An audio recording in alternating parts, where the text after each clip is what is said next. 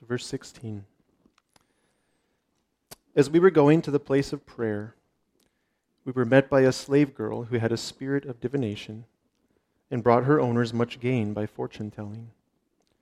She followed Paul and us, crying out, "These men are servants of the Most High God, who proclaim to you the way of salvation." And this she kept doing for many days. Paul, having become greatly annoyed, turned and said to the spirit, "I command you in the name of Jesus Christ to come out of her." And it came out that very hour.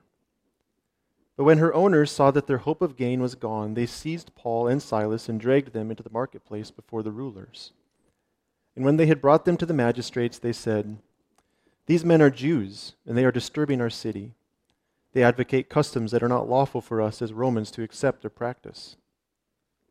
The crowd joined in attacking them, and the magistrates tore the garments off them and gave orders to beat them with rods.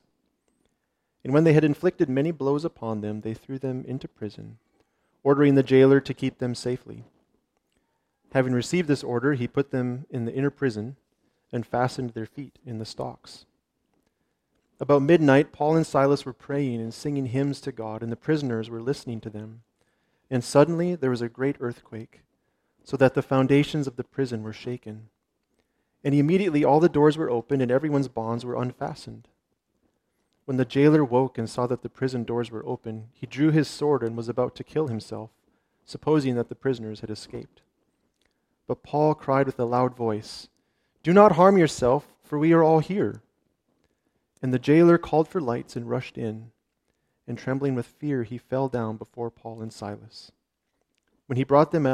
Then he brought them out and said, "Sirs, what must I do to be saved?" And they said, "Believe in the Lord Jesus, and you will be saved, you and your household." And they spoke the word of the Lord to him and to all who were in his house. And he took them the same hour of the night and washed their wounds, and he was baptized at once, he and all his family. Then he brought them up into his house and set food before them. And he rejoiced along with his entire household that he had believed in God. But when it was day, the magistrates sent the police, saying, "Let those men go." And the jailer reported these words to Paul, saying, "The magistrates have sent to let you go. Therefore come out now and go in peace." But Paul said to them, "They have beaten us publicly, uncondemned, men who are Roman citizens, and have thrown us into prison. And do they now throw us out secretly? No. Let them come themselves and take us out." The police reported these words to the magistrates, and they were afraid when they heard that they were Roman citizens. So they came and apologized to them, and they took them out and asked them to leave the city. So they went out of the prison and visited Lydia, and when they had seen the brothers, they encouraged them and departed. Would you join me in prayer? Heavenly Father, we come now opening up your word, seeing your mighty power and your working in your word. We come hearing the story of Sandy that we just watched in the video, and of your mighty power to save her and to redeem her.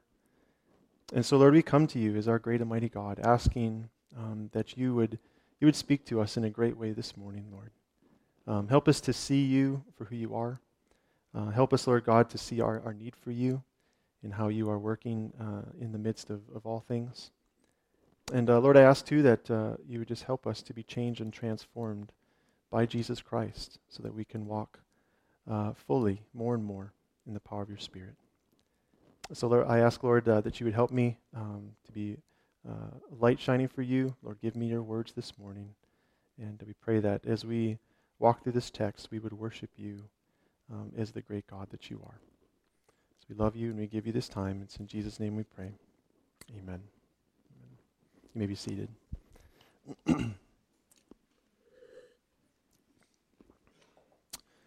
Well, when I was about 21 years old, I remember taking a fishing trip with my dad and my little brother, Micah, who was about 11 at the time. We drove from our home in Wisconsin 9 hours to Ontario. We were north of Ear Falls, Ontario, and we we had paid for a boat-in fishing trip. So we drove 9 hours. We met the owner of the lodge at a point, and then we rode on a boat for another hour and a half, 2 hours to a remote fishing lodge. While we were there, the owner came and talked to us at different times, and the first day he asked us, kind of our background in fishing and what we like to fish for, and he, hearing our background, directed us to a few different places that were harder to get to. There were places you had to kind of wiggle through marshes, and it took some work to get there, but we had good fishing when we were there. The 2 days before we left, he came to check on us again and see how we were doing, and we told him, and he was excited to hear that. And he told us that there's one other spot that nobody has fished in 3 years, though the fishing there was good. And so he pulled out his map and showed us where to go, showed us how to get to Dog Lake. And so we hopped in our boat. We were given a 14-foot aluminum boat to fish with throughout the week. And so we rode the half hour, 45 minutes to the point to get to Dog Lake, only to get there and see that the little creek, however you want to say it, to get to the lake, there was a huge beaver dam that was built up. And so we sat there in the boat for a minute, and Micah, my little brother, jumps out of the boat. And I still have a vivid memory of Micah standing on top of this huge beaver dam, saying, "There's the lake. It's right there. Let's go." And so we unhooked the motor, and Dad and I somehow got that boat up over the beaver dam and into Dog Lake. And no sooner had we got in the water and Micah casted and caught a fish right away, and we had a good day of fishing in Dog Lake. As I was preparing this sermon this week and praying through this story kept coming into my mind.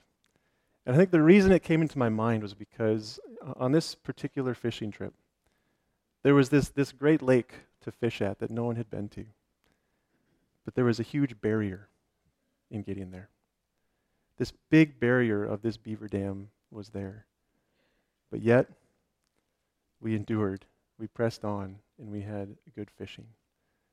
Sometimes in fishing, we encounter barriers, don't we? Sometimes in life, we encounter barriers.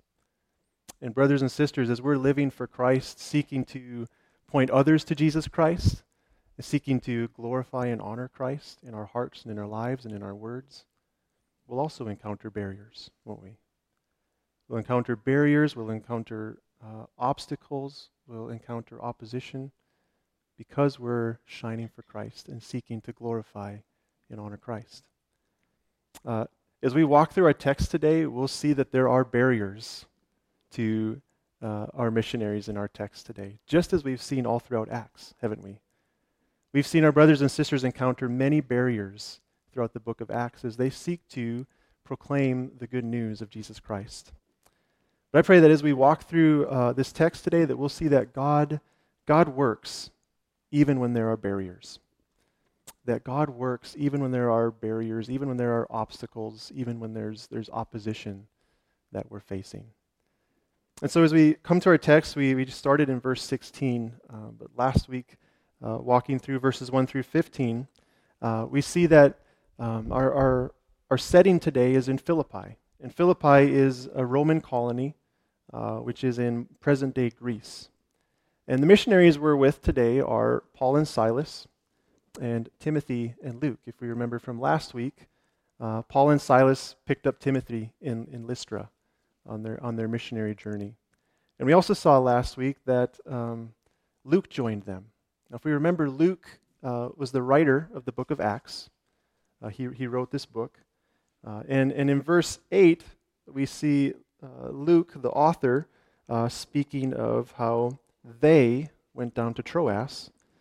And then in verse 10, we see Luke talking about how we sought to go to Macedonia. So at some point between verse 8 and verse 10, Luke joined them. And so Paul and Silas and Timothy and Luke are on this journey, and they're in Philippi throughout our text today. And as we saw last week, at the end of our text, that in Philippi, they met Lydia, and Lydia came to saving faith in Jesus Christ. Lydia surrendered her life to Jesus as her Lord and Savior. And so in the midst of this good news, in the midst of the joy of Lydia's conversion, our missionaries today find themselves facing opposition. And the first opposition that we see has to do with this slave girl and the demon that we see here beginning in verse 16. We see that this slave girl has a spirit of divination. Now, the literal text, the literal Greek says a python spirit. And now this imagery of a python spirit is tied with the priestess at the oracle of Delphi. And it was believed that this particular spirit overpowered women and allowed them to foretell the future. See, in this particular time and in this culture, both Greeks and Romans placed much weight in divination, much weight in soothsaying. And this girl we see is a slave girl. She's one who is being used for profit because divination, because soothsaying was profitable in this time. And so this girl we see is following our missionaries around. And she is proclaiming that they're servants of the Most High God who are proclaiming the way of salvation. Now this phrase, Most High God, is El Elyon, and it means the absolutely sovereign God. It's an Old Testament title that's used about 50 times in the Old Testament for the God of Israel. And so she's following them around saying that here's the absolutely sovereign God, the Most High God, and these are the men who are proclaiming the way of salvation. And we see in our text that she did this for many days, didn't she? Until Paul had enough. Until Paul was tired of her. As I was studying and praying through this, when I first came across this, I asked myself, why?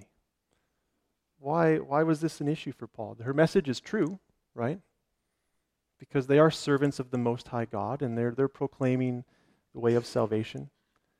But as I studied, one of the notes that stuck out to me is in the Reformation Study Bible. It said that Paul is annoyed by the publicity that the evil spirit is offering through this girl.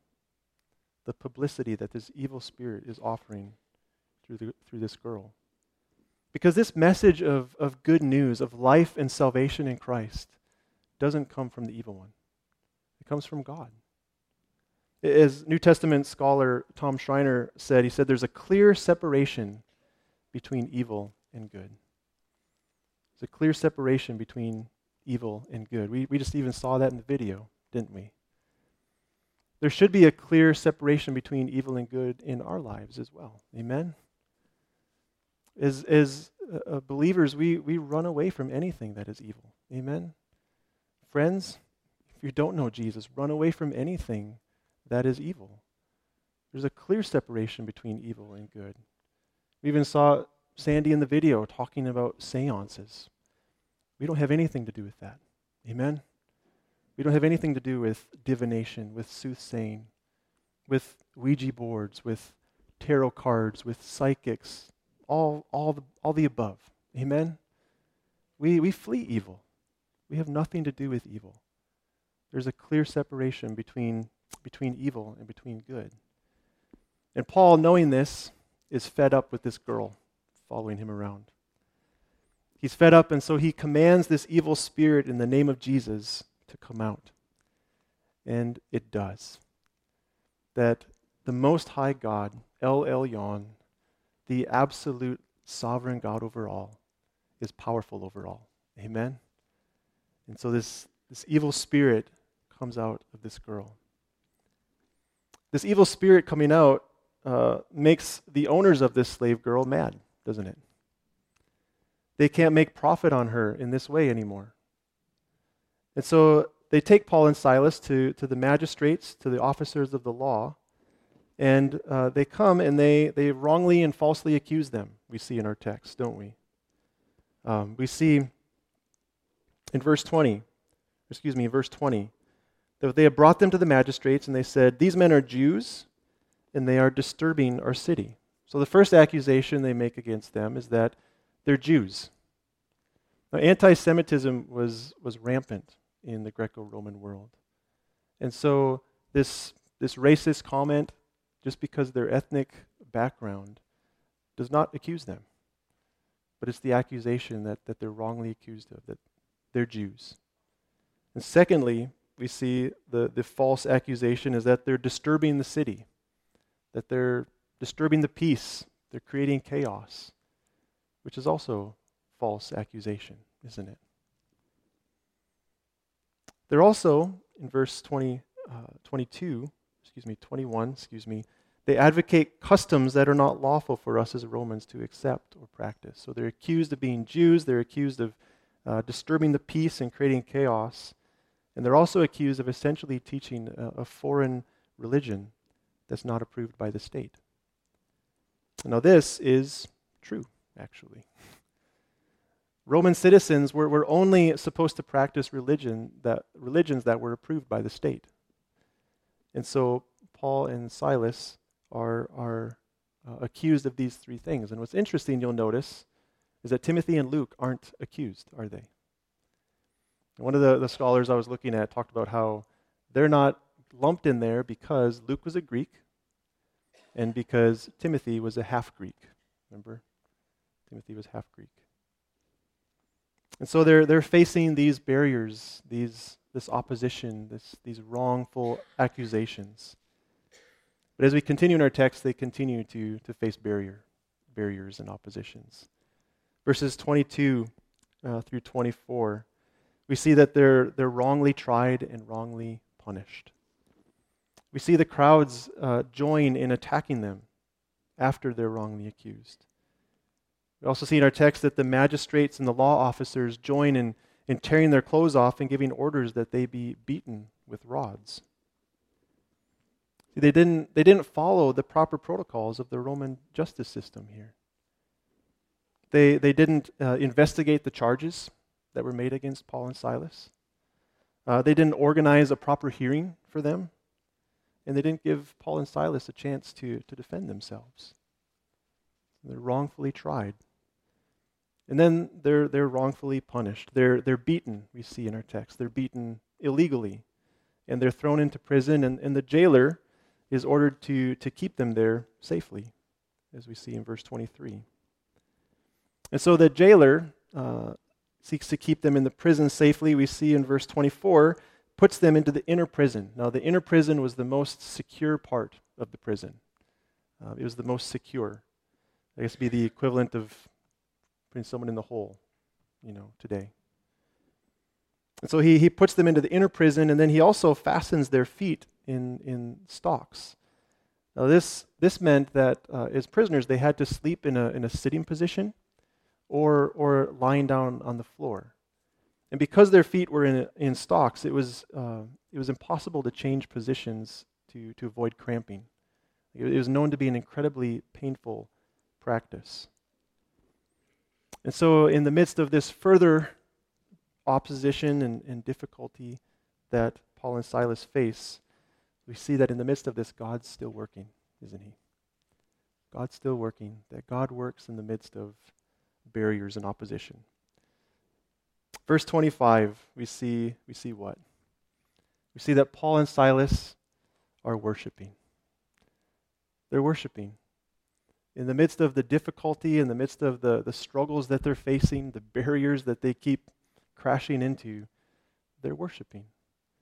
They're praying and they're singing hymns to God. They're expressing their trust in our absolutely sovereign God. They're illustrating joy and peace in the midst of difficulty. And brothers and sisters, sometimes that's all we can do, isn't it? And really, it's the best thing we can do, isn't it? That in the midst of struggle, in the midst of difficulty, in the midst of facing barriers and living for Christ, to simply pray and to cry out to God for help is all we can do, but the most powerful thing we can do, crying out to our most sovereign God. And the singing too, there's something about music, isn't there, that sticks in our heads. Good or bad, right? It's kind of sad sometimes, those songs in junior high that still come to my mind. I'm like, golly. But this is why we seek to fill our minds with songs that proclaim the goodness of God, that speak of the goodness of God's character, that point us to salvation and life in Christ. That's why we want to sing songs, especially as we gather in worship. Amen? Songs words that encourage us and help us to worship God, to be God-centered, not self-centered, but to be God-centered. And Paul and Silas are here worshiping. They're praying. They're singing hymns to God. And in the midst of this, there's a great earthquake we see in verse 26. Now earthquakes were common are common in this area of Greece, present-day Greece. But the timing of this earthquake is miraculous, right? The timing is miraculous. In the midst of this singing, this earthquake happens, and in this earthquake, God, amen, breaks their bonds, doesn't he? Their chains fall off, and they're free. God uses this earthquake to let everyone be free. And in the midst of this earthquake and everyone being free from their bonds, the jailer wakes up and he wants to kill himself.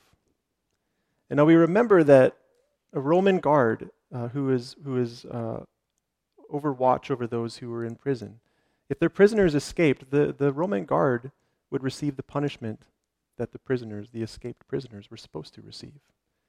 And so for a Roman guard to fail in his duties, he'd be responsible and would likely be executed. And so this Roman guard, rather than going through the torture and the punishment and embarrassment and shame that this would bring upon him and his family, intends to kill himself instead. But Paul tells him not to do it, doesn't he? Paul stops him, tells him that they're all there. No one's run away. And the jailer's amazed and he's trembling. And this, brothers and sisters, we see as the real reason for the earthquake, don't we? The real reason for the earthquake, God bringing that earthquake to free Paul and Silas, is not that they'd be free, not that they'd be saved, but rather to spiritually save the jailer. To save the jailer.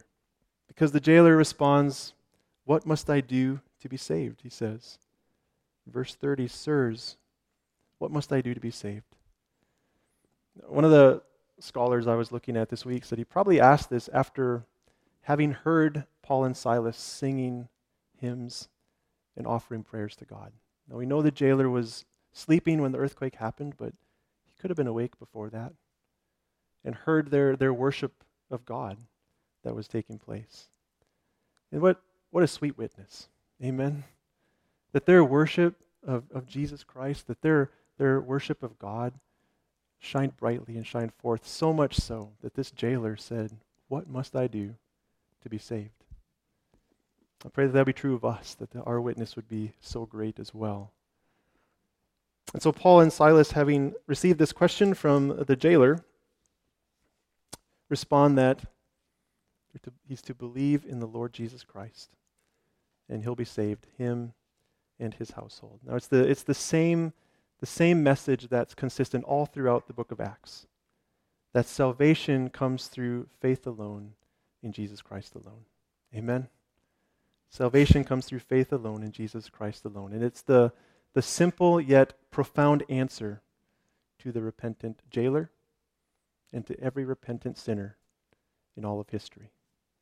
That salvation comes through believing the gospel.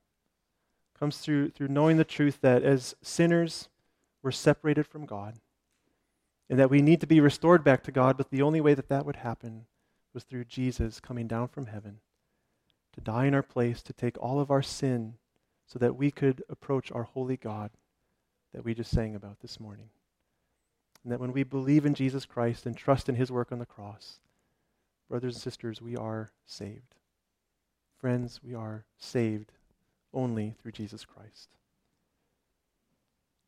And so Paul and Silas speak the good news to the jailer, and we see in verse 32, he speaks the good news to his household, Now, it's likely that the jailer brought Paul and Silas to his home.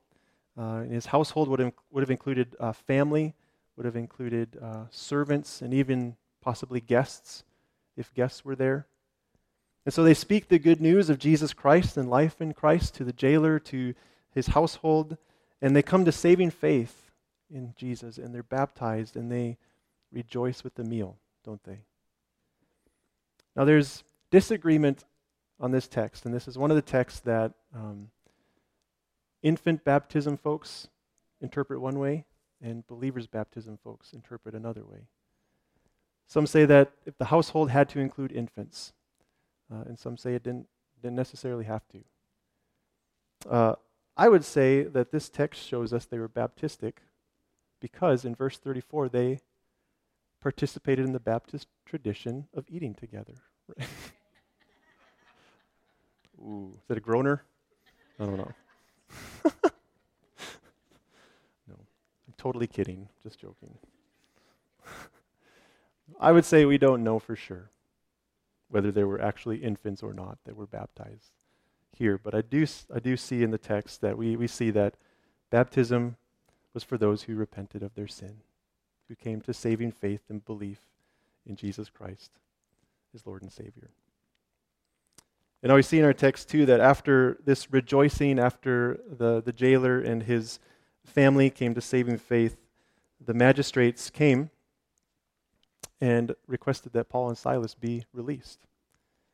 But we see in our text that Paul makes a big stink about this now, doesn't he?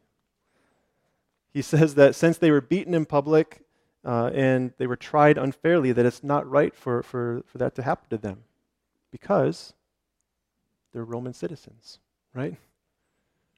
Paul shows his Roman citizen card here to advance the gospel. And he does so because an insistence of an apology might seem to be arrogant in some ways, but his insistence of an apology in the culture of the day, which was a culture of honor and shame, showed that there's public exoneration for Paul and Silas was essential to show that their message was legitimate.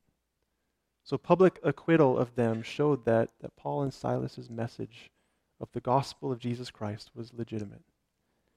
And so Paul's showing of his Roman citizen card at that moment advances the gospel of Jesus Christ. Even this barrier that they face could have been an obstacle, but instead helps to lift up and exalt Jesus.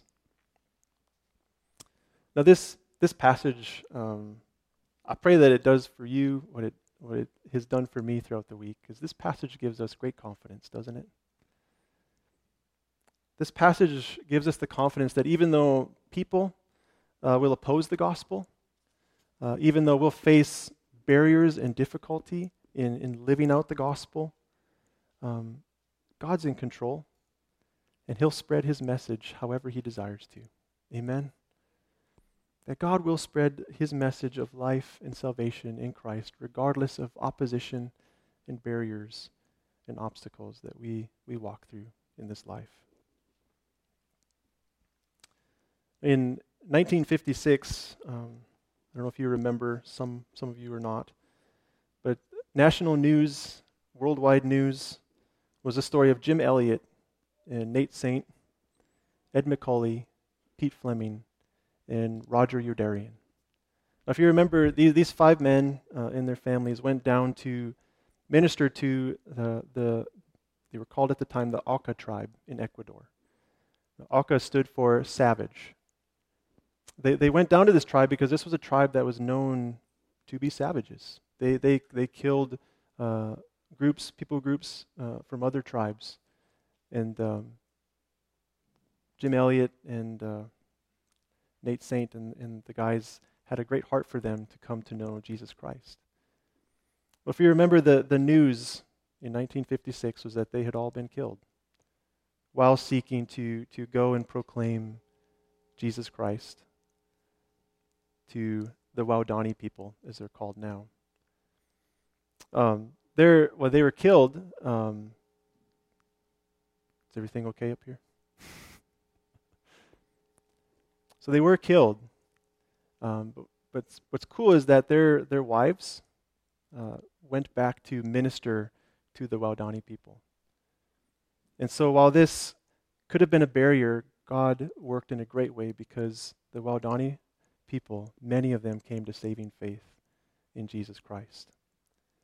And I don't know if you knew this or not, but what's even cooler that I just found out this week, Steve Saint is the son of Nate Saint. When he came to faith, he was baptized by Mincaye, who was the very man who killed his father in the jungles of Ecuador. Certainly could have been barriers to the gospel, right? But we have an absolutely sovereign and mighty God who works in the midst of barriers, who works in the midst of opposition and obstacles to glorify and exalt Jesus Christ, to change and transform lives. And he does that for us, for you, for me. If you don't know Jesus yet and you're here, he can do that for you too when you submit to him and surrender to him. Amen? Amen. Let's pray. Heavenly Father, we praise you that you're a God who works in the midst of barriers and obstacles and opposition. That you're the God who moves as you will so that unbelievers will come to know you. And so we thank you that you've saved us in Jesus Christ. And we pray that any who are here yet who don't yet know you would know life in Jesus Christ. We pray that all the people that you give us interaction with on a daily and weekly basis who don't yet know you might come to know life in Jesus Christ as well. Lord, use us to shine brightly for you. Give us confidence that you're always working, no matter what difficulty or struggle we might be walking through. So Lord, as we continue to worship in singing now, may we be your people who do worship you as the great, awesome, and sovereign God that you are. In Jesus' name we pray. Amen.